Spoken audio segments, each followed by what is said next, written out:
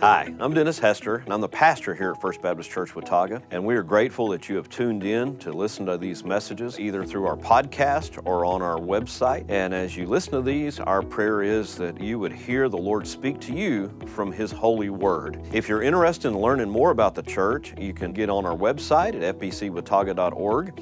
From there, there's a place where you can plan a visit, you can learn more about our beliefs. You can also request prayer through the prayer request page. We'd love to hear from you. We'd love to get to know you. The most important thing that I'd communicate to you is as you listen to God's Word, that you find a place to get plugged into a local congregation, whether it's here at First Baptist or another local church where you live. If you'd like information or would like us to help you find a church home, we'd love to talk to you about that, and you can contact us through our Facebook page. So God bless you as you listen to His Word, and may the Lord encourage you in your walk. I appreciate the simplicity of that song, the focus on Jesus, who is our life. He is the one who forgives us. He's the one who died for us. He is the King, and He is the one worthy of our worship. We live in a time where things seem to be very complicated. And, when you turn on the TVs right now, we've gone from one crisis to the next, and that's not new. The volume's been turned up on 2020. The crises seem to be a whole lot louder and a whole lot more destructive. And it just seems to be a never-ending cycle, and it creates all kinds of confusion for us. As we continue to walk through John, we're going to today come to a passage that kind of is right before Jesus' ministry begins. Last week, we looked at a little bit from what John the Baptist had to say about Jesus, and today is a little bit more of that interaction between Jesus, and especially today's message is Jesus' interaction with John the Baptist's disciples. And this is not the call, so to speak, of the disciples. We see in the Matthew, Mark, and Luke, the synoptic gospels, a little bit more clear delineation of the chronology of how Peter was called and how the disciples formally joined him. What we see here are for these guys in particular who were followers of John the Baptist, who now have been introduced to Christ, and they're wanting to follow him. And so you see a little bit of that relationship building, so to speak. As Jesus, these disciples are starting to see Jesus for the first time, and they're going to make a decision to follow him. Talked about it last week, how John the Baptist's role was not to be the great leader. His role was to point to Jesus, and so this is him giving up his disciples to follow Christ to some extent.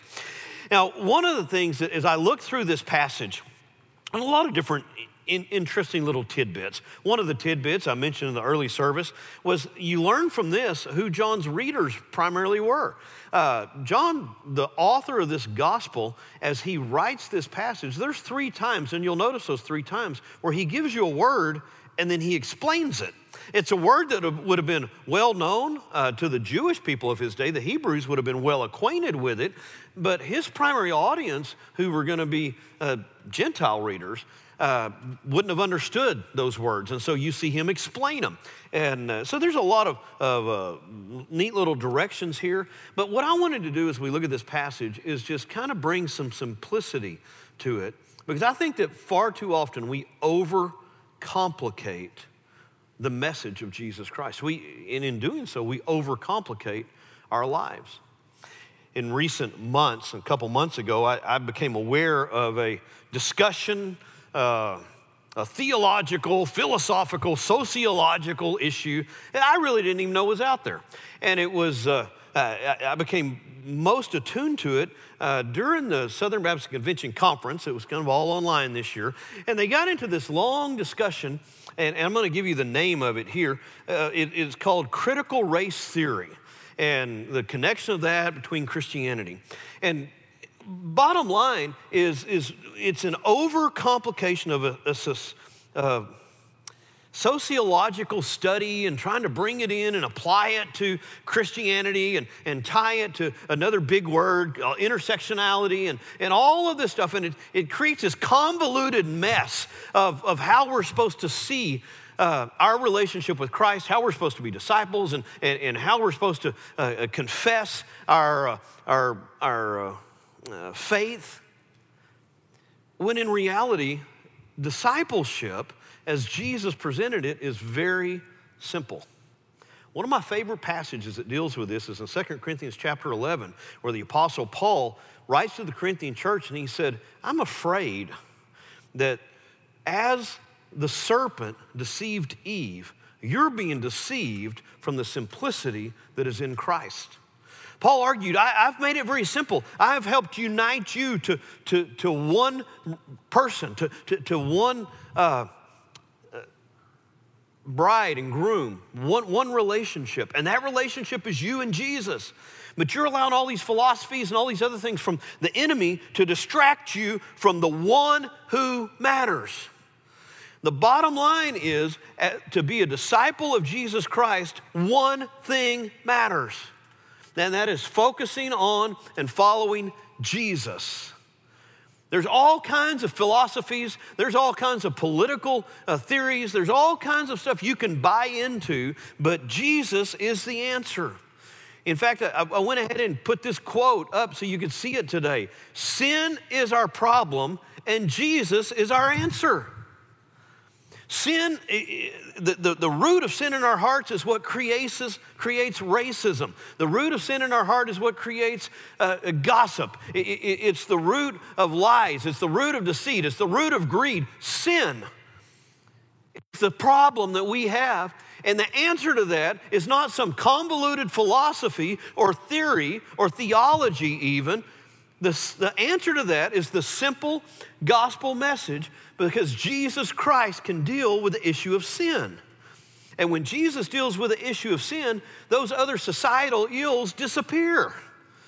And so it behooves us to focus on, in God's word, the simplicity of the gospel. I added this: Scripture and Scripture alone should be our authority into understanding and addressing the underlying issues in society. Scripture and Scripture alone is our authority.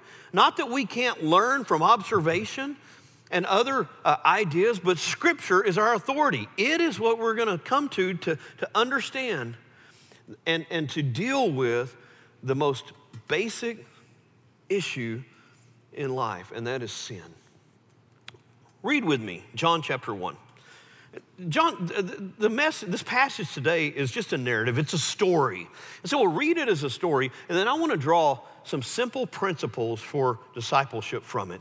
The next day, John was standing with two of his disciples when he saw Jesus pass by, and he said, "Look, the Lamb of God." Now, if that sounds familiar, we're not repeating what we read last week. The day before, John was out there by himself. He was out there with a crowd, but not with these particular disciples when he said, "Behold the Lamb of God." And so this is the next day. John is with two of his disciples. And when he sees Jesus passing by, and he says, "Look, the Lamb of God." The two disciples heard him say this and followed Jesus. When Jesus turned and noticed them following him, he said, "What are you looking for?" They said to him, "Rabbi," which means teacher, "where are you staying?" "Come and you'll see," he replied. So they went and they saw where he was staying, and they stayed with him that day. It was about 4 p.m. Andrew, Simon Peter's brother, was one of the two who heard John and followed him. He first found his own brother Simon and told him, "We have found the Messiah," which is translated the Christ. And he brought Simon to Jesus. And when Jesus saw him, he said, "Simon, son of John, you will be called Cephas," which is translated Peter. The next day, Jesus decided to leave for Galilee. He found Philip and told him, "Follow me." Now, Philip was from Bethsaida, the hometown of Andrew and Peter. And Philip found Nathanael and told him, "We have found the one Moses wrote about in the law, and so did the prophets, Jesus, the son of Joseph from Nazareth." "Can anything good come out of Nazareth?" Nathanael asked him. "Come and see," Philip answered. Then Jesus saw Nathanael coming toward him and said to him, "Here truly is an Israelite in whom there is no deceit." "How do you know me?" Nathanael asked. Pause for just a moment. I got tickled. Every time I read this, I get a little bit tickled, because it's almost like Jesus says, "Well, there's a man with a pure heart." And Nathanael goes, "How'd you know that?" Yeah, that's me. I get a kick out of that. I don't know if anybody else does. So Nathanael, Jesus replies to him, before Philip called you, when you were under the fig tree, I saw you, Jesus answered. Rabbi, Nathanael replied, you are the Son of God. You're the King of Israel. Jesus responded to him, do you believe because I told you I saw you under the fig tree? You will see greater things than this. Then he said, truly I tell you, you will see heaven opened and the angels of God ascending and descending on the Son of Man. So as we walk through this story, I want to focus on three primary points, and we'll look at some subpoints under those. And one of the things that you'll like, I hope Susan loves about this message, is I started all 3 points with the letter R. She's always kind of proud of me when I do that. It helps her remember things. And so here, the first thing that I want you to see is that the simple message of the gospel, simple discipleship, is simply following a command. You respond to a simple command from Jesus Christ. You see this in both of these paragraphs. In the first paragraph, the first couple disciples simply followed Jesus. The scripture says they followed him. In the second paragraph, you see Jesus come to Philip and he tells Philip, follow me. And that becomes a theme that you'll see. You'll see it in the Gospel of John later on. You see it when Jesus officially calls Peter out of the boat to finally drop his nets and follow him wholeheartedly. You see it at the end of the Gospel of John. But I want us to focus on 2 things here. The first one is following, and the second is the object of our fellowship. Because what it simply means to be a disciple is to follow. It means to keep our eyes on Jesus and go after him. Now, he becomes the object of what we're following. That's important too, because sometimes we get derailed by all kinds of other things. But this idea of following is crucial.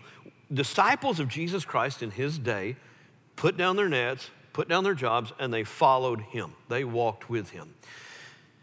To be a follower of Jesus Christ is to be a disciple. It means to follow him. I used this illustration because if you ever tried to follow somebody in traffic in the Metroplex, you're going to go to a new restaurant or you're going to go to somebody's house and they're going to say, hey, just follow me. Just stick with me, just follow me, and we'll get there. You don't have any directions. If you lose sight of this person's taillights, you're lost. And so they say, follow me. It behooves you to do the very best that you can to keep your eyes on that car, to keep your eyes on that license plate and taillight, and follow that person as closely and as exactly as you can. You've got to be careful not to be distracted by looking over here. You look over here and you'll lose them. You look over there, you'll lose them. You got to pay attention to where you're going, and you have to follow that vehicle in front of you. That's truly what it means to follow. Pay attention, focus, and go that direction. They turn right, you turn right. They speed up, you speed up. They slow down, you slow down. It's important to be a good follower, to keep your eyes and your focus on the one who you are following. Now, one of the most important parts, in fact, I would argue the most important part of this equation is not the follower, but it's who you're following. Because if you're not a good leader, if you don't pay attention to what's going on to the person behind you, or you run a yellow light and that person gets stopped at a red light, you can lose your follower, right? There's got to be a good leader involved in this. Well, there's no question in our equation, in this example, if we're going to follow Jesus, he is the perfect leader. You don't have to worry about the quality of the person in front. You don't have to worry about that person getting lost. You don't have to worry about Jesus going the wrong direction, leading you astray, turning left when he should have turned right. You don't have to worry about that, because if you follow Jesus, you're following the right person. Now, anybody else that you choose to follow in this world, you've set yourself up for trouble. Whether it be a political candidate, as we enter into this election season, if you make that person your key leader and you focus in on them and you're going to follow them regardless of whatever else is going on around you, you're going to get yourself in trouble. Because the quality, whether or not you get to the destination that you're wanting to go to, is going to be dependent on the quality of the leader. And it's going to be dependent upon whether you keep your eyes on that leader and you follow them intently. I'm not saying that it's an easy thing.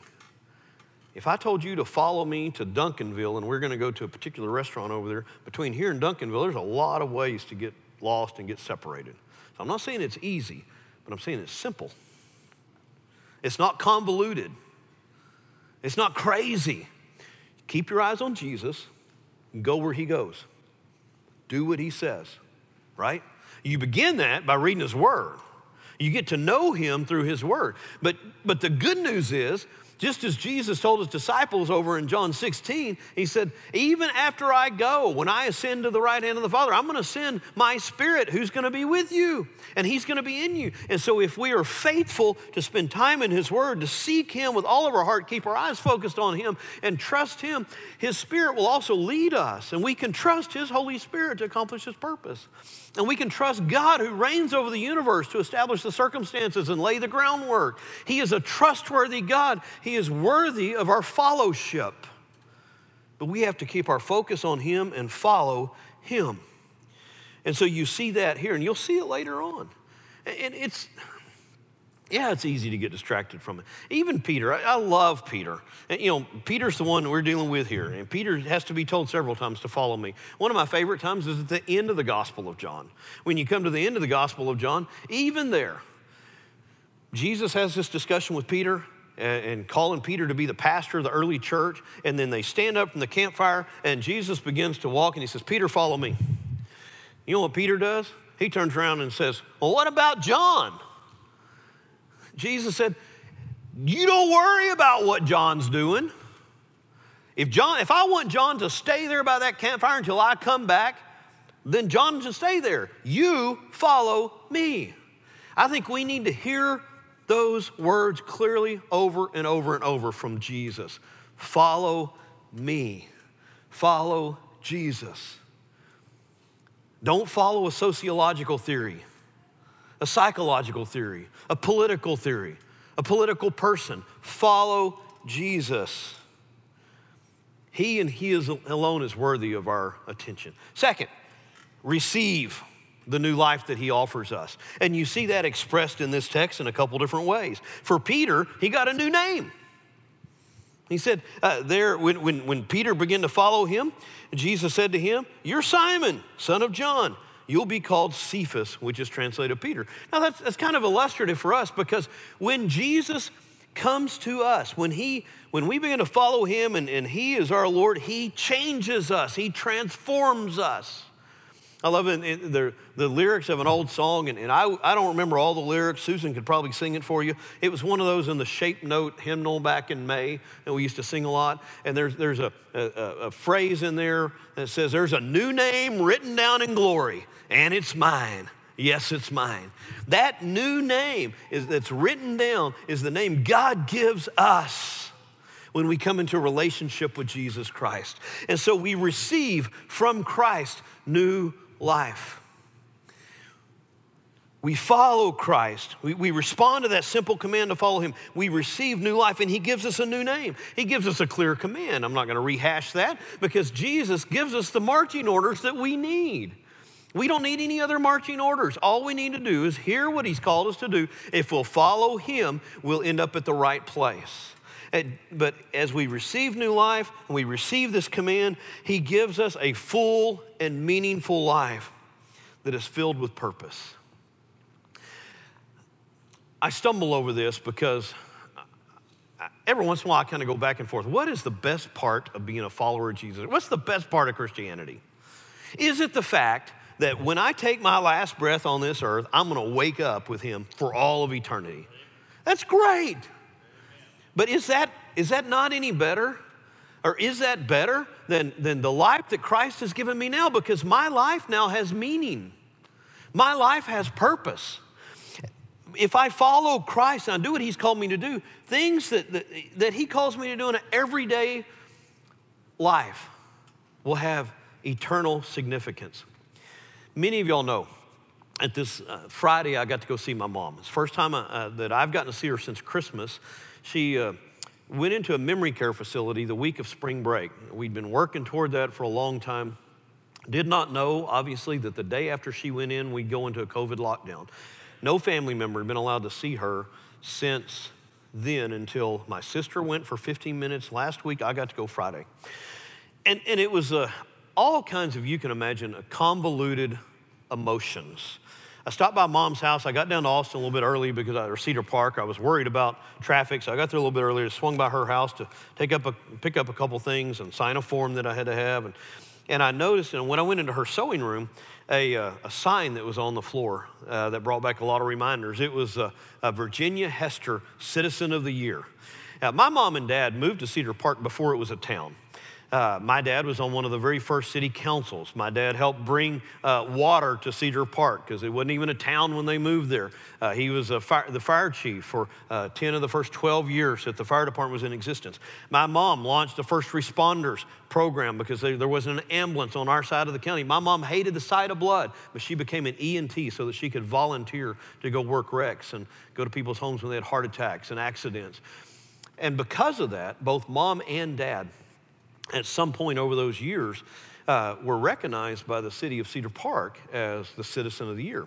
Now, it struck me greatly because, of course, even when I was young, Cedar Park was so tiny. Well, now Cedar Park has 80,000 citizens, a population of over 80,000. And Mom is now in this memory care facility, still in Cedar Park, Texas, and you could probably count on one hand the number of people in Cedar Park that even know her. All the community involvement, all the work that they did to lay the foundation for the city, which is a pretty cool city north of Austin, all of that ministry, service that they did is forgotten.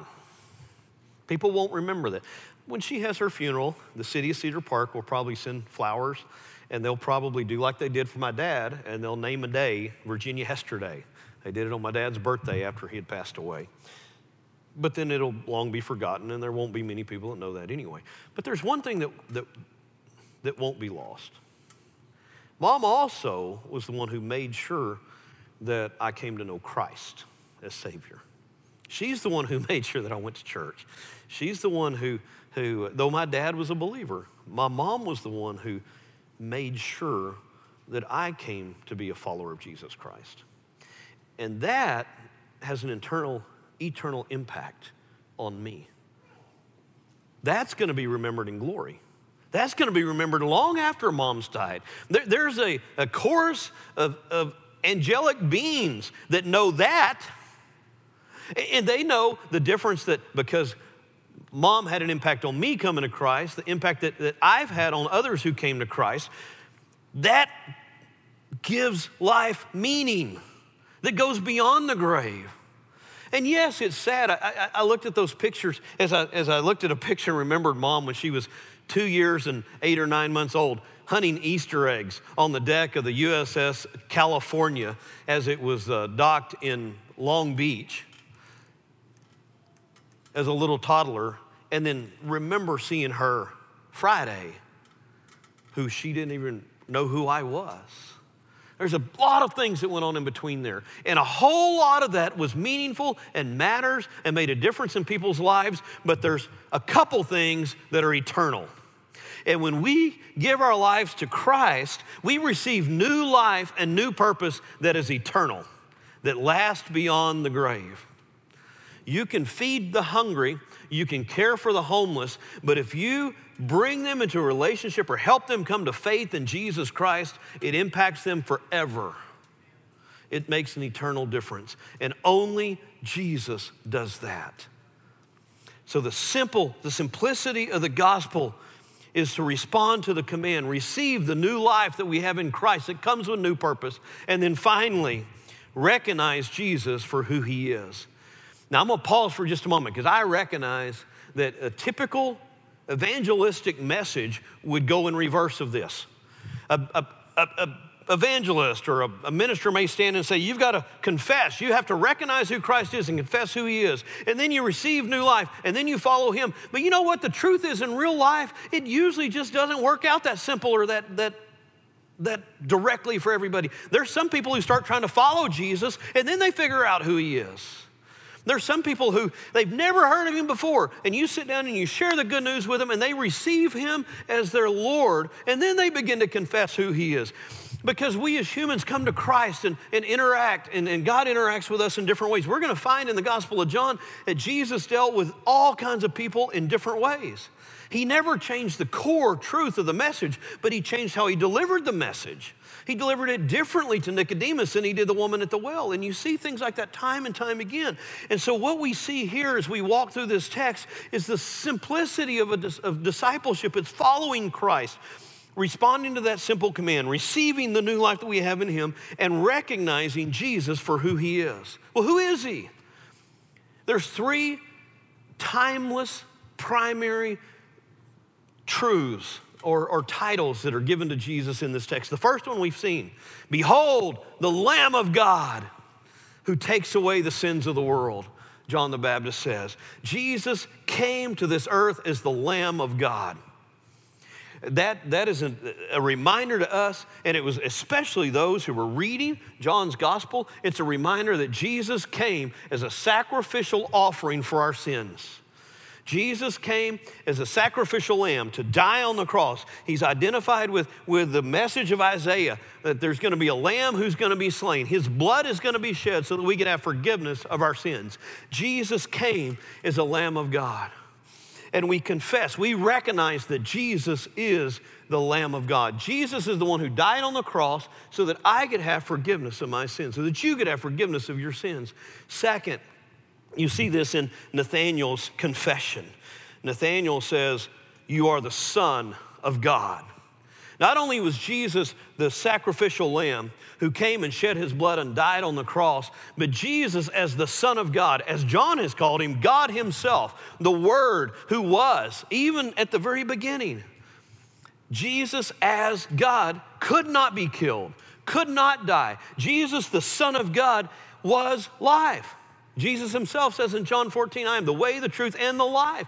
And so even though the enemy, the serpent, thought that he could put Jesus down and kill him, he couldn't. Jesus' body became a sacrifice for our sins as he bled and died on that cross. But the Son of God could not stay in the grave and would not stay in the grave, and he rose again because he was the creator of life. In him was life. And that life was the light of men, Scripture says. Jesus was not just a sacrificial lamb, but he's also the Son of God who rose again, victorious over death and hell and the grave. And then you see the confession here from Nathanael as well in the last part of verse 49 when he says, you are the King of Israel.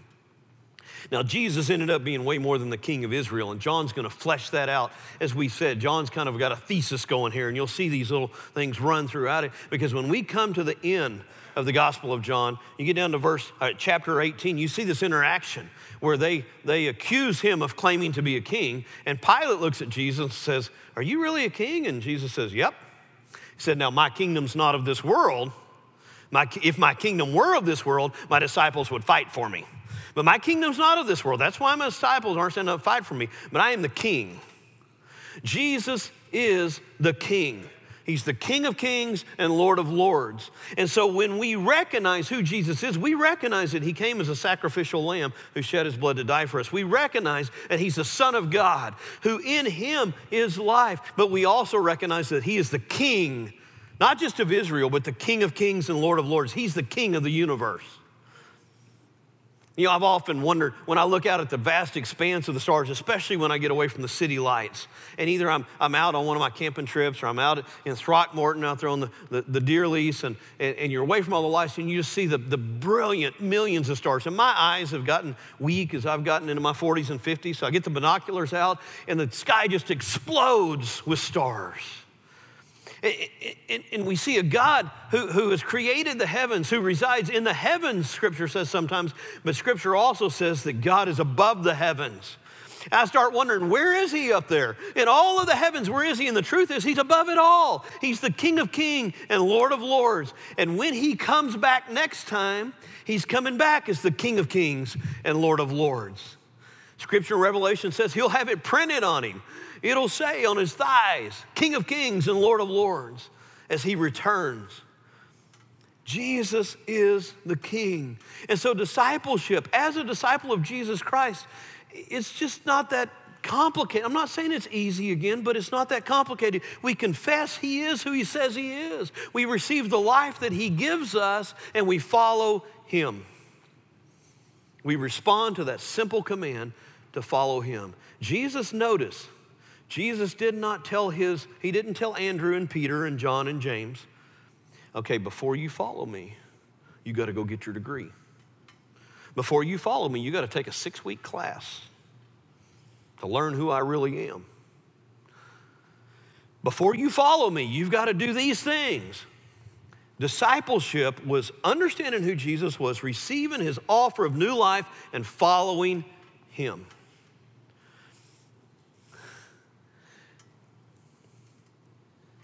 If we will truly follow Christ,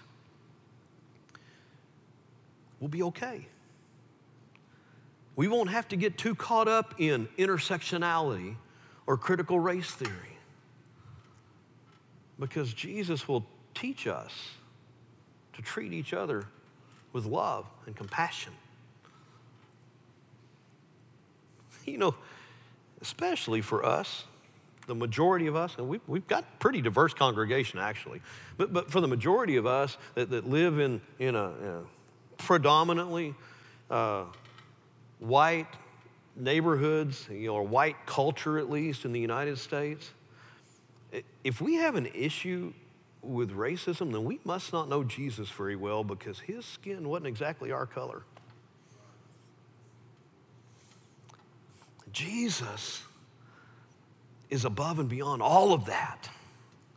And when we follow Him, He deals with our sin. He deals with the sin of abhorrent sexual issues. He deals with the sins of racism. He deals with the sin of destructive things that we do to our bodies. Jesus will deal with the sin of lying and the garbage that hurts our relationships with one another. If we will truly follow Jesus, we'll find the answer to the issues that we're having, that we have personally, and that we have in our culture.